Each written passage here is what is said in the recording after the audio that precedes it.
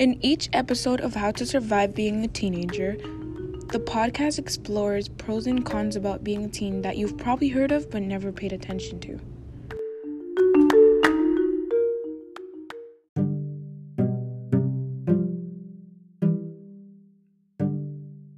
Hi, my name is Daphne and I'm a 9th grader at EMK. In today's episode, we will be talking about the teen social media, how to be careful with it, and some pros and cons.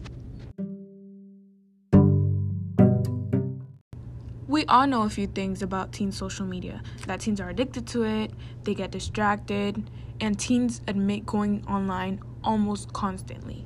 Some pros about teen social media are: some teens put themselves out there in a good way. Some students can connect with other students in an educational way.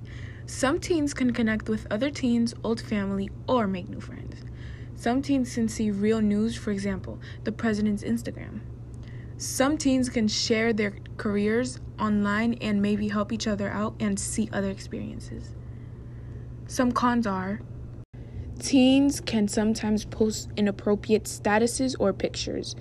Teens can get in a lot of drama. They can rumor spread. They can expose others' privacies, hacking into profiles and acting like them, cyberbullying and making people feel bad about themselves. Surveys show that 90% of teens ages through 13 and 17 have used social media. 75% report having at least one active social media profile, and 51% report visiting a social media at least daily. On average, teens are online almost 9 hours a day, not including time for homework. 5 things that teens can do to be careful online is: 1. Be your own person. Don't let friends or strangers pressure you to be someone you aren't. And know your limits. You may be internet savvy, but people in relationships change, and unexpected stuff can happen on the internet. 2. Be nice online, or at least treat people the way you'd want to be treated.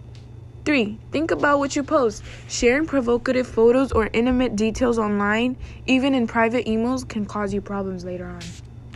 4. Passwords are private. Don't share your password even with friends. It's hard to imagine, but friendships change, and you don't want to be impersonated by anyone.